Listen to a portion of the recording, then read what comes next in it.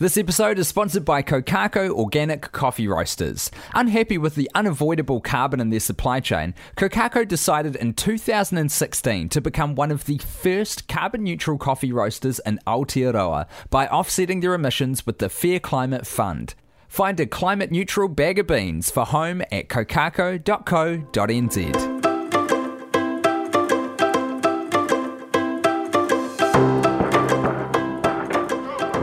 Welcome to How to Save the World. I'm Waveney and I'm with Tim. Hello. Hey! I think this is a special episode, Tim, because it's all about you. They're all special episodes, aren't they? Yes, they're like kids. There's no favourite. They're all just special in their own way. Yeah. Yeah, so we are going to be talking about how you are vegetarian and even vegan these days, and how I'm not. We're going to battle. That's We're right. going to duke it out. Yeah. I used to be at high school. I won the debating competition. Oh. Yeah. Formidable. I was quite formidable. And I'm in my weakened state with no meat in my blood. Oh, so yeah, true. I'm Your vulnerable whole for attack.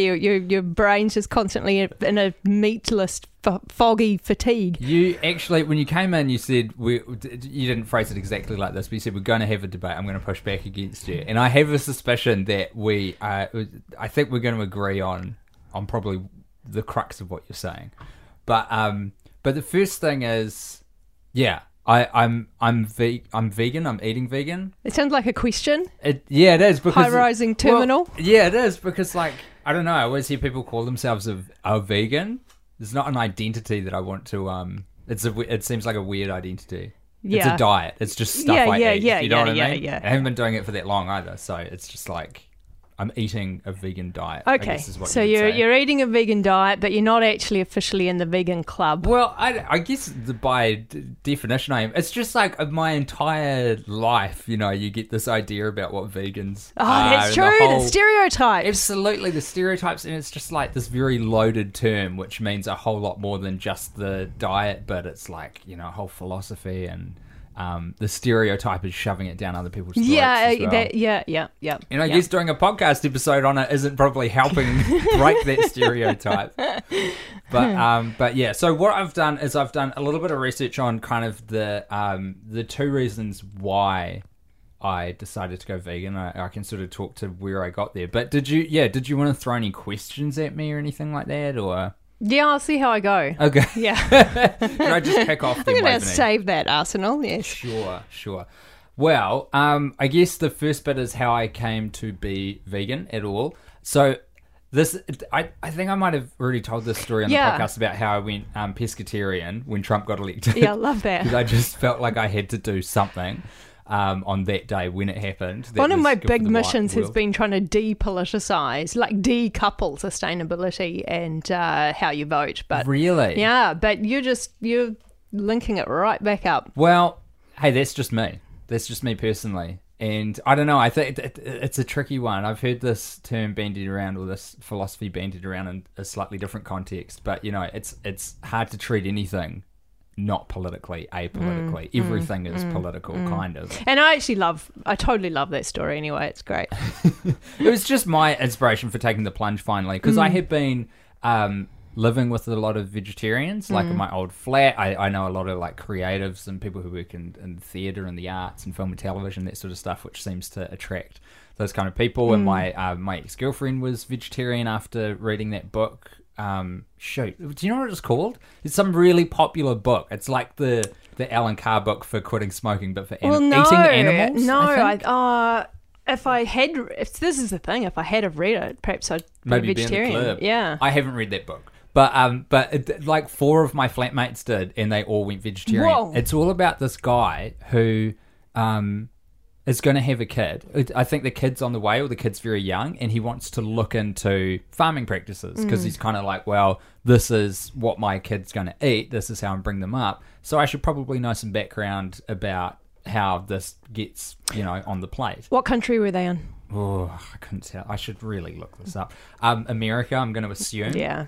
And the first thing he came up against was such a barrier to figuring out, like no one would answer any questions about what was going on. It's a sure sign. Yeah, which is not good.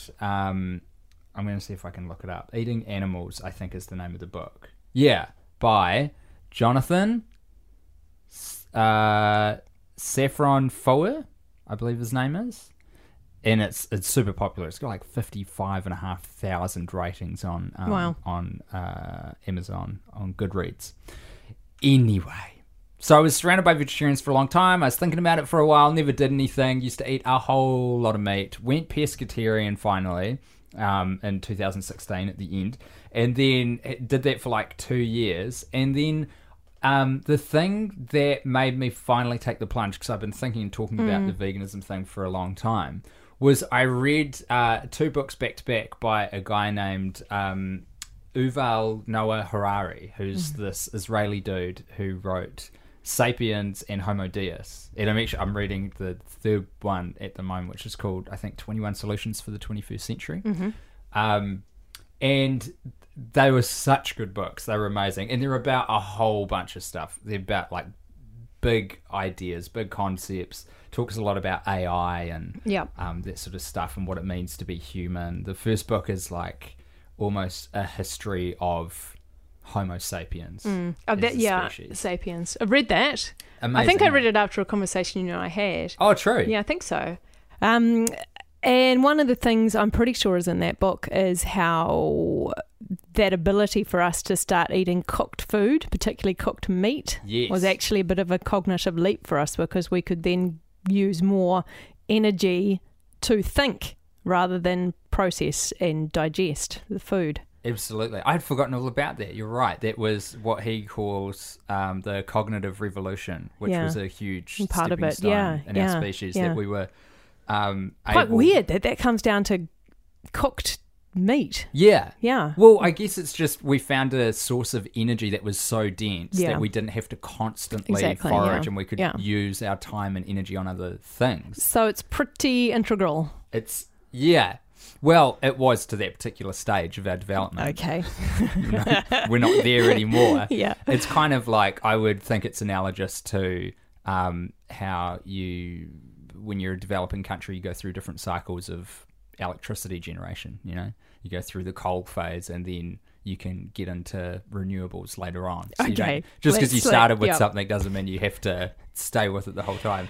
So I read that book, and the thing that really stuck with me in Sapiens, I think it was in Sapiens, was he talks about cows and just them as an animal and as a species, and that they're actually like incredibly emotional creatures. And despite the fact that we've been breeding them specifically just for meat and animal products, they're still really intelligent, because you would think, after all the generations of agriculture that we've had, we would have kind of bred them to be as dumb as possible so they don't fight back against us and they can just be this big steak that's sitting around waiting to be harvested.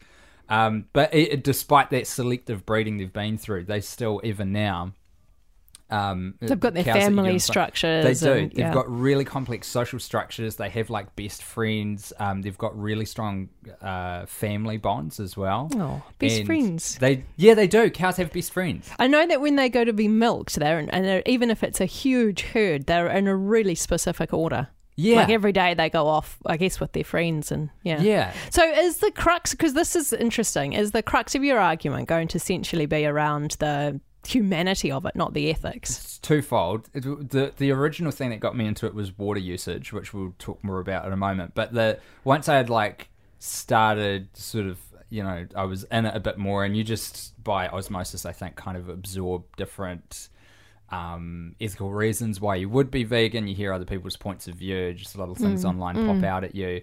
It very much increasingly became about animal rights and just what we are doing. And I think anything around that, I don't feel like there is much of an answer for in terms of anything I've got to give back, because it's like a hard thing to argue. I totally agree. The ethics of it are not great. But if you're gonna kill a cow, then to eat, then you've got to sort of say, well, what's the difference between that and a dog? That's very hard to ethically argue that. I think the killing isn't what I've personally got an issue with myself. It's certainly like an ethical ethical quandary to bring a whole bunch of animals into existence just to kill them, but it's more their sustained existence. The treatment. Yeah. So like how we get dairy is by getting a cow pregnant and then taking away its young, and then we harvest the milk, and they're in this sort of perpetual state of expressing a thing that's supposed to be for their young.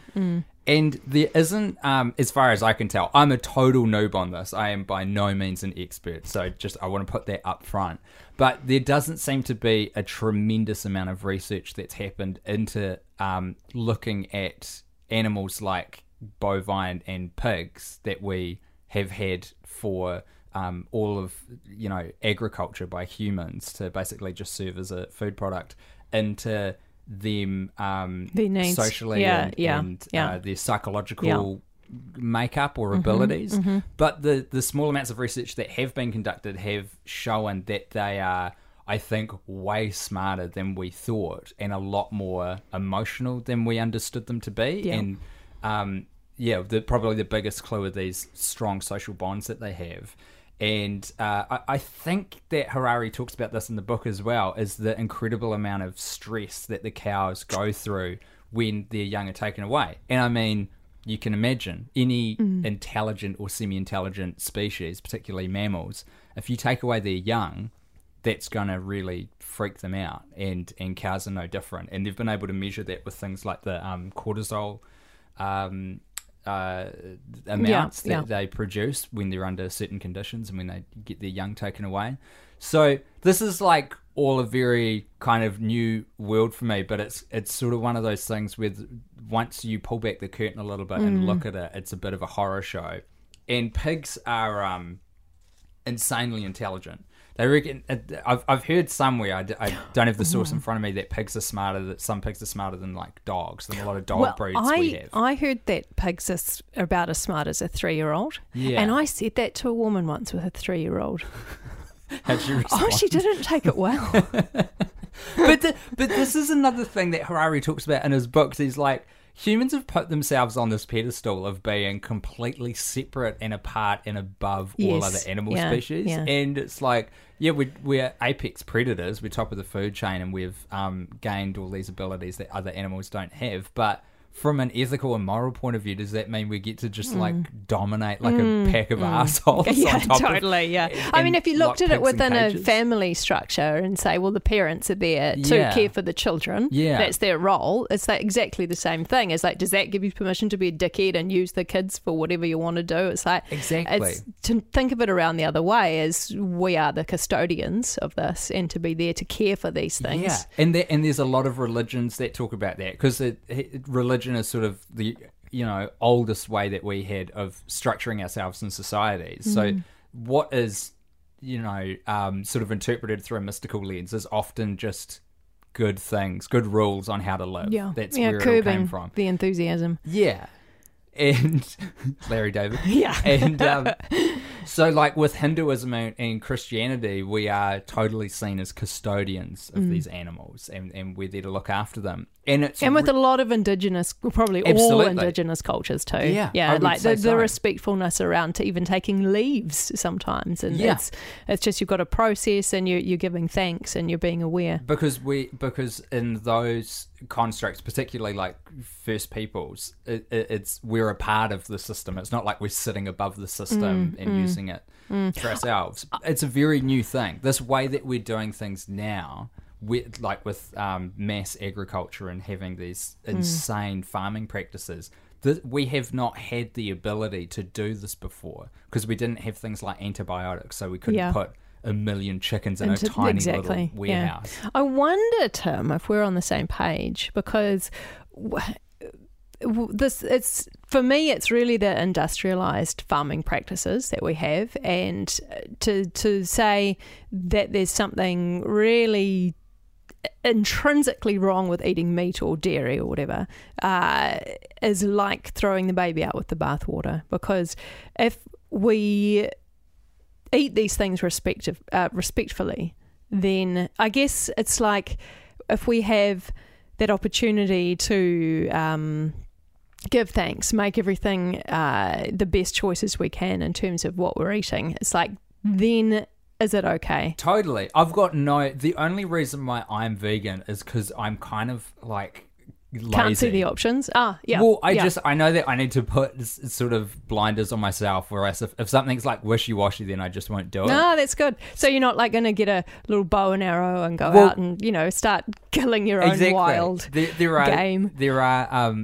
That's definitely a movement at the moment of people who will eat meat, but they, will eat the meat that they kill. Hunters who go out and, they kill a deer and then you've got venison for ages. And you know what? Just yesterday I was thinking, well, this is timely, coming off to talk about this, is I filled the deep freeze up with home kill. Like I have literally stacked a year's worth of meat. Cow? Yes. Yeah. But it was from a friend of mine who runs a really small little block up north near where we are. And she has only 3 cows, and they've had an amazing life. They're all organic. They've all, just like everything that in fact, she loves her cows so much that this is quite common, I think. I've heard of other people that feel the same way, that when it comes to slaughtering, they are so upset that they either can't be there or they do it themselves and then they go off the meat and they can't eat it. How do they do it? Do they shoot them? Well, I don't know. I think because I know for her, she didn't do it herself. She actually couldn't handle being there. Right. And it's like a professional home kill person that comes and does the deed, but actually comes to the farm. Yeah. Well, I imagine you get really attached to your cows if you were in that sort of small. Doing it on that small scale.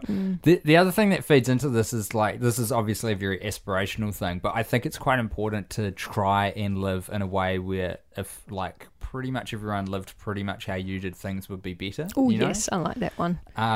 There's probably a better wording for that. I'm sure it's a whole philosophical approach. It's not quite ready for the t-shirt, is it? Exactly. Yeah. And I think the small farming practices are so good. It's such a cool idea, but it is a little bit of a hard thing to be repeatable on a massive scale. Oh, well, I don't know if I agree with that. Well, come back and hit me with that, because it seems like it's very intensive for things like land usage. And is it not?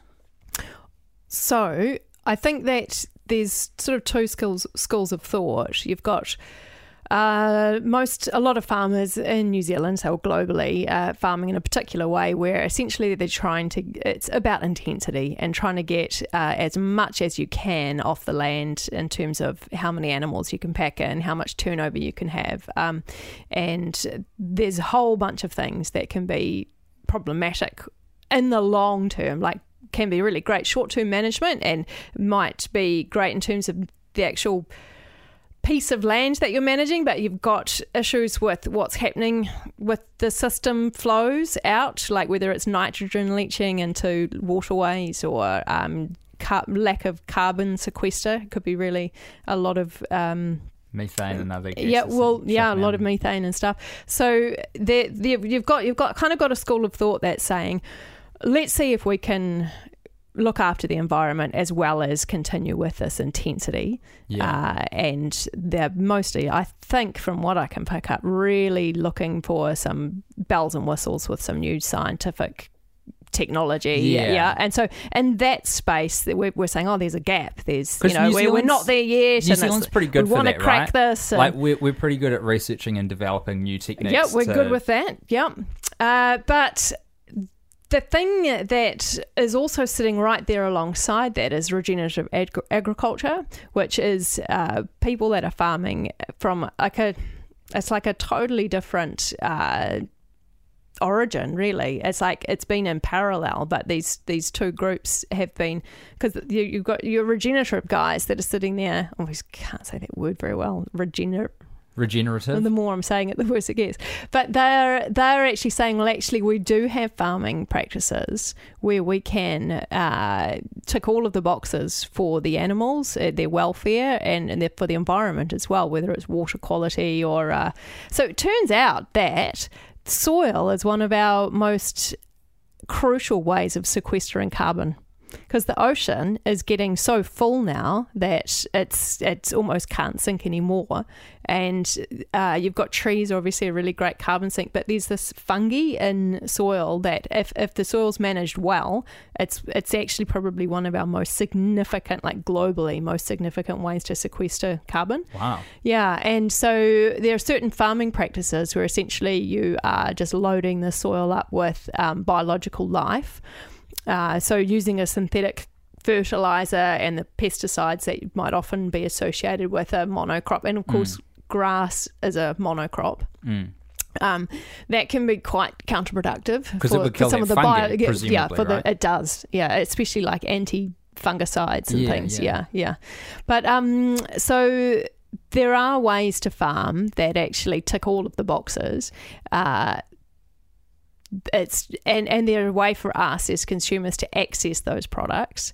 The scale isn't there, but I don't think that's anything that's due to the way that they're farming. I think that's more just to do with consumers not having quite responded to meet the demand of those products. Well, but what you actually mean when you say that consumers not responding is it's fucking expensive. That's what I mean. Yeah, and people don't want to pay that. So, okay. No, actually, I can't even remember this myself. My parents, when they were growing up, to have chicken, I don't know if this is globally true, certainly true in New Zealand, was a huge treat. It was like Christmas Day, you'd have a chicken. And now, of course, it's considered really cheap. Yeah. That overnight was because of when our laws changed and we allowed the factory hemp farming. Right. And so it's like we just have these expectations that a chicken should be something that we can eat once or twice a week if we want. Yeah. Whereas I can't afford that much chicken because I will be buying organic or locally grown through a farmer's market. Sure, like all.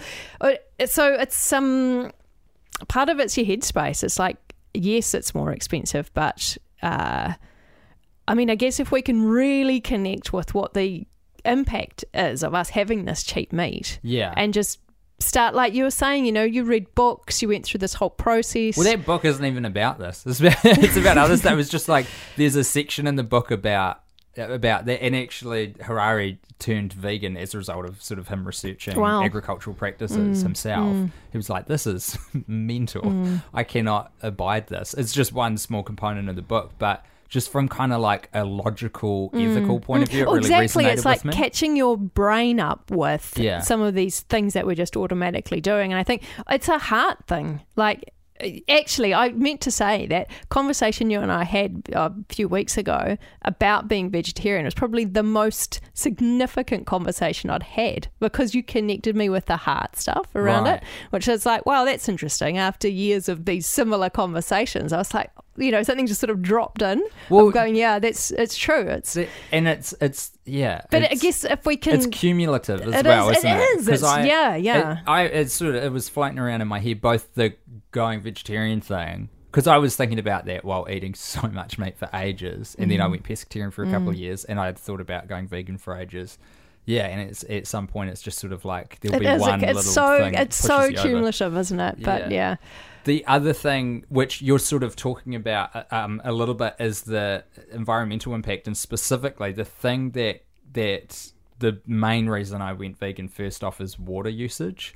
And like I'm no expert in this sort of stuff, but I printed off some things, so you might hear me flicking papers around and reading. But basically there's a lot of places are running out of drinkable water, and the planet's not running out of water, but we are running out of drinkable water in a lot of very populated places. About a year ago, there was a lot of news that you might have seen about Cape Town in South Africa literally about to run out of water, and they had to take extreme measures to stave off that kind of water apocalypse from happening. And I haven't caught up with it recently, but I know they've managed to sort of get their water usage down to a point where they are okay through at least the middle of this year. But I don't know if they've figured out a long-term solution to it. And they're talking about doing things like importing icebergs and melting them down there and stuff. Really wacky, strange things that really don't, instinctively make any sense, because that is how horrific the situation is there. They must have some really creative consultants. Can you imagine them brainstorming that? Well, here's the thing. It's really hard to get fresh water if it's not just there. There is a process, and I'm probably going to screw up the pronunciation, but desalinization. Oh, desalinization. Which is basically just getting water from usually the ocean and removing all the minerals, usually salt, so that you can make it drinkable. And it's a scientific process that's possible, and we do it now on a small scale. And does it use heaps of fossil fuel? Well, if the electricity... it uses a lot of energy. I'll put it that way. Yeah. It uses a tremendous amount of energy, and there's a physical limitation to the technology. So, like I was reading about this today, that you actually can't get the process any more efficient than a certain amount, and it still will use. I think it's I'll try and find the sheet, but it's like 1 kilowatt per 100 litres or something. I'll try and look up the thing. I'm so untechy that anything like that just... Well, I love this stuff. I love technology in that. So the way that they do it is basically filtration. There's a process called seawater reverse osmosis, where they get seawater and they just force it through different stages of membranes, which are just filters. So it'll go through an initial filter where it takes out really big stuff, like actual visible sort of objects and stuff that's in the water. You love this stuff, eh? Yeah. This is a lot of detail. You're like, this is how we desalinate water. But the thing is like, it's actually a really simple concept. If I've understood it correctly, it's just forcing water through different filters. It's like literally you can think about it of water going through like a sheet of paper, you know. And so, you take out the big stuff, and then you increasingly reduce the size of the pores in the filter or the membrane. So it gets down to the point where they're using really like advanced scientific materials that have things in the nanometers of sized holes, so that can take out things like salt, which is obviously microscopic, but leave the water to pass through. They could have just distilled it. Distilled it like evaporation. Yeah, like boil it. But again, it takes a tremendous amount of energy to do that. Like, I suppose they've thought of it. Well, yeah, we'd be doing it. We would be doing it. And there's some interesting research that's going on in material science. Graphene nanopores. So graphene is this. I would almost class it as like a theoretic technology, because it's sort of been talked about for the last 20 years as being this cure-all for so many different things. They talk about graphene a lot with computing. There's a just take a quick division. So it's this material that apparently, if we figure out how to use it properly, is this going to link back to? It's going to solve everything. Farming. Yeah, well, it's about the water usage thing. Yes. So apparently, if we figure out how to use graphene correctly, it would like open the floodgates, pun intended, for being able to filter seawater into making it drinkable. There's another method, titanium dioxide, as well. But all of these are like being researched at the moment. No one has any idea how to scale them up. And using the ways that we do know how to do it, like evaporation is incredibly energy intensive. And even using the filter process, the reason why that is so energy intensive is you need to use a ton of pressure to force the water to go through that porous membrane, so that it can let the water go through but keep the bad stuff out. So it's been investigated. It would be like the first thing that scientists and stuff look for an answer, and it's basically not a solution. So I've just found the bit about if anyone cares, if there are any scientists listening, 1 kilowatt hour to desalinate 1 cubic meter of seawater. Thank you for that. I don't have a frame of reference for those scales, but factor. It costs $4 for a unit. Who even cares what the unit is? It costs $4 to get it from river water from an aqueduct, and it costs $1,100 to get it desalinated from that's a good fact. The biggest scale one we've ever used, which was in Santa Barbara, used in the 80s. So that's a factor of, what's 1,100 divided by 4? About 300. Yeah, it's huge. A factor of 1 to 300 of getting it to a water. I think that was the fact we were looking for, actually. That's a good one. Long path, sorry. Yeah. The fact is, it takes about 300 times the amount of money to draw drinkable water from desalinization from seawater. Okay, so let's bring this back to you being a vegan. Yeah. So it takes a lot of water to make animal products and not plants. That's it. Don't need to take you on a big path for that one. Yeah. Does your business need help navigating sustainability, the circular economy, and systems thinking? Contact GoWell Consulting, and one of their experts will guide your organisation to a sustainable future. Their consultants provide a bespoke service by working intimately with your business. They make sustainability, the circular economy, and systems thinking accessible and easy to implement, allowing you to make well-informed decisions and capitalise on business opportunities. Future-proof your business and future-proof our planet. Go to gowellconsulting.co.nz to find an expert that will help your business navigate the journey. There's tables that probably listeners of this show may have seen before about the different amounts of water that it takes to get different foods, which I think we've even maybe talked about. Yes, I've seen those before. I don't know if we've talked about it here before, but basically it takes a heck of a lot of water to get, and because they do it per nutrient, don't they? Because you can say by weight or whatever, that meat is so much more dense, but then they do it by weight, and you realize, by nutrients, and you realize that it's still. I haven't seen those ones, the nutrient ones. I've got one in front of me, which is just a kg of stuff and how much water it takes. Yep. And this is from the Institution of Mechanical Engineers, if anyone cares. This is the one that usually gets put in articles from a big study they did in 2012. And so, for example, to get an egg, it is, they reckon, 196 litres of water. To get a kg of beef, it's 15,400. Wow. 15. Amazing. Chocolate's even more, though. That's the terrible thing. More than beef? Yeah, the top of the list is chocolate, and then it goes beef. So chocolate is above 17,000 litres to get 1 kg of chocolate, and beef is over 15,000. Sheep, over 10,000 litres to get a kg. Pork is about 6,000 to get 1 kg. And then you look at things like apples, a kg of apples, 800 litres of water. And cabbage, which would be, sort of a staple-ish, or that kind of stuff for people like me, for dirty vegans.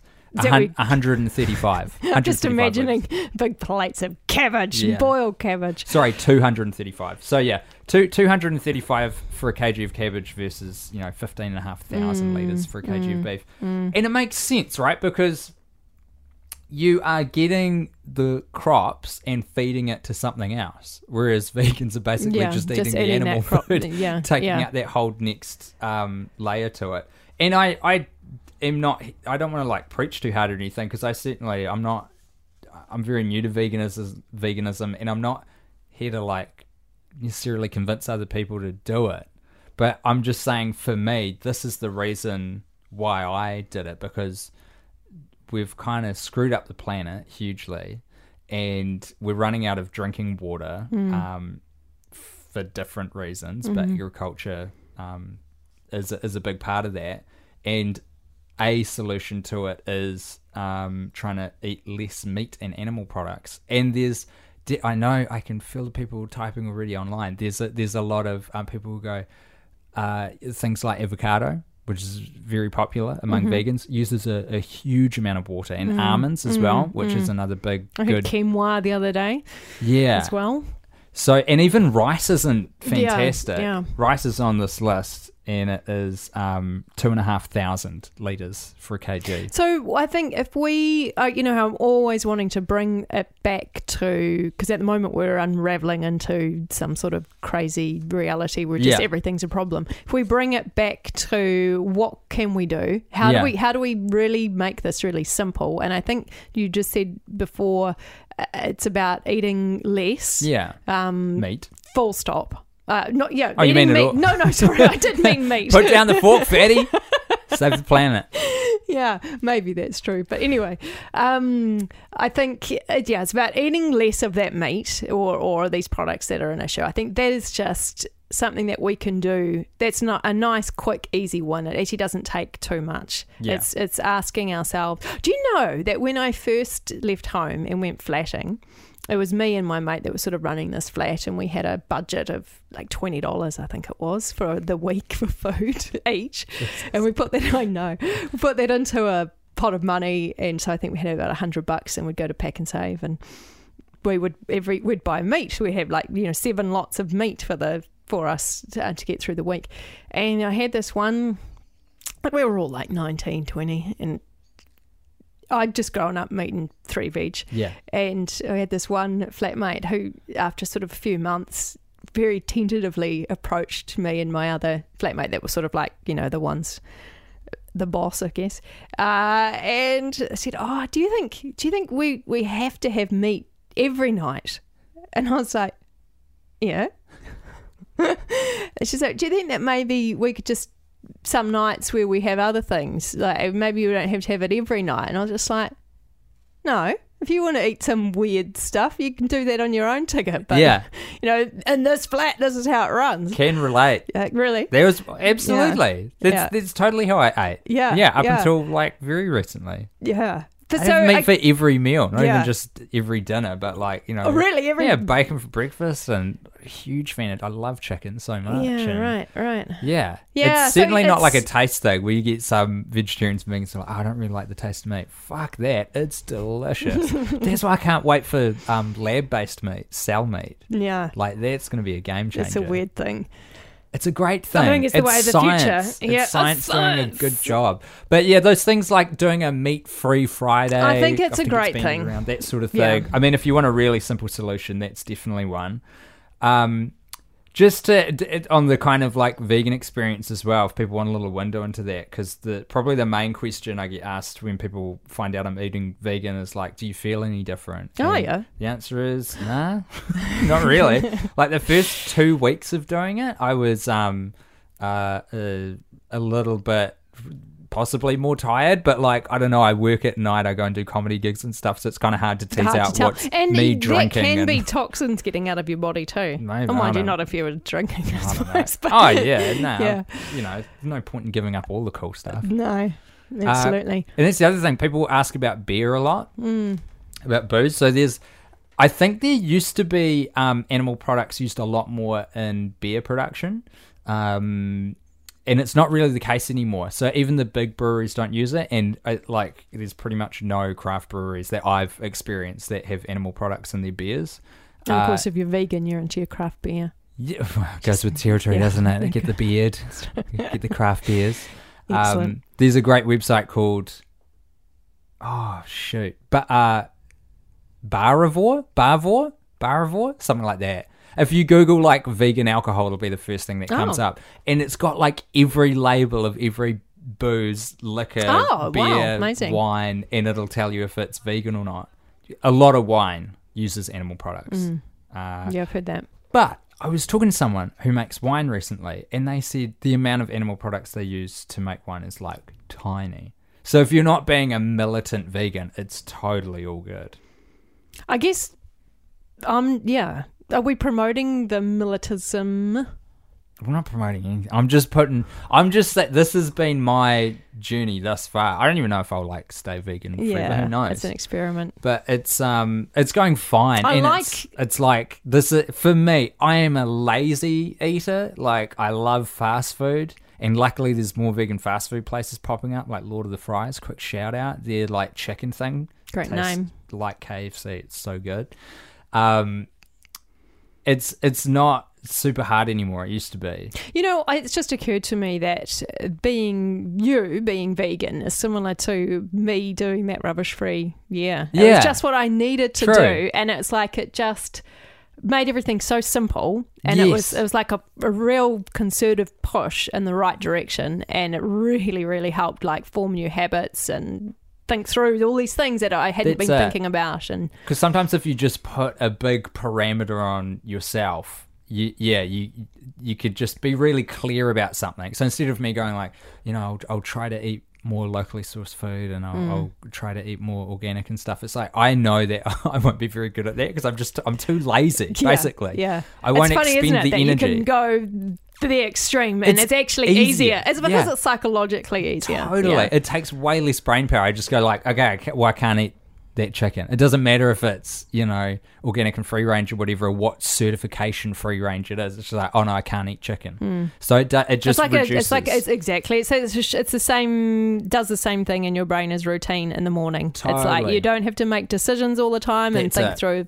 That's it. And I want to use my brain for different shit than like picking specific food brands I eat, I know. Like, I just had a meltdown with the toothpaste in the supermarket the other day. I was in a rush and I was going to just quickly grab something, and then it's like I actually physically looked at the physicality of the space that the toothpaste takes up, and it's daunting. It's daunting. Yeah, it's like probably 3 square meters, and it's just silly. Like, we just don't need that much, but it's without the routine. What we need is the brand that we go to, and we need that routine to and that's our way of getting rid of all of these choices and decisions we're constantly having to make. Here's an idea for an app or a service. You get someone who you can hire, and you fill out a questionnaire up top of like, how much do you care about animals? How much do you care about the environment? What's your budget? And they go and shop for you. Yeah. And they like do all of the research on what brands do what. Look, anyone's listening, get in touch. Man, do that. I need that.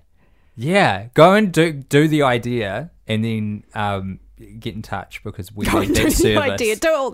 Go and make the business. Go and make that app. But wouldn't it be cool? You just fill in like a 20 question questionnaire one time at the start, and then have a weekly budget, and someone can charge like 5% of your shopping budget as for the service or something. Yeah, free idea. Yeah, no, gee, that was a gem. That was a gem.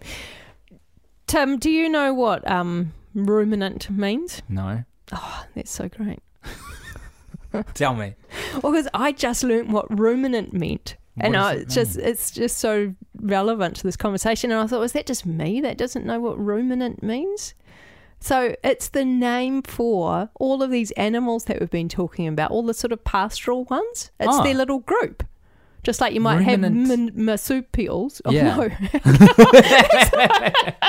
like third word of the episode. It's a cruncher. But it's the ones that eat grass.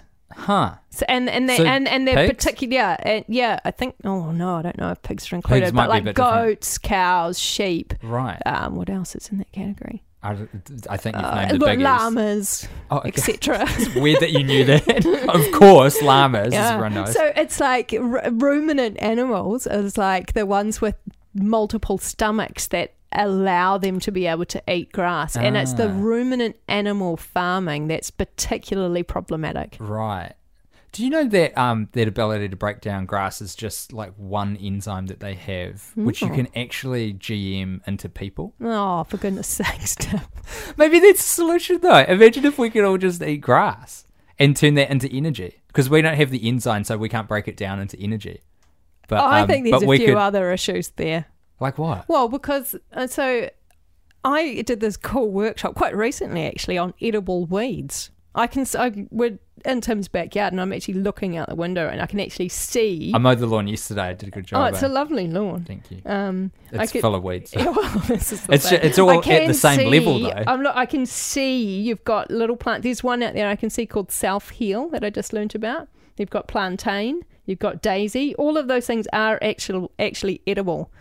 So I'm telling you that now. Okay. Are you going to go out and start eating your lawn? Probably not. No, I think so I think even if you did inject yourself with the new enzyme to be able to digest the grass, I think there's a few other issues that we have.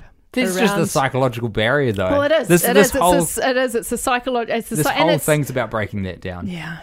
It's the whole, and it's commodification of stuff. Yeah. That we get so many marketing messages that it's better to buy something than eat your lawn. Very, very true. That's very true. And actually, this is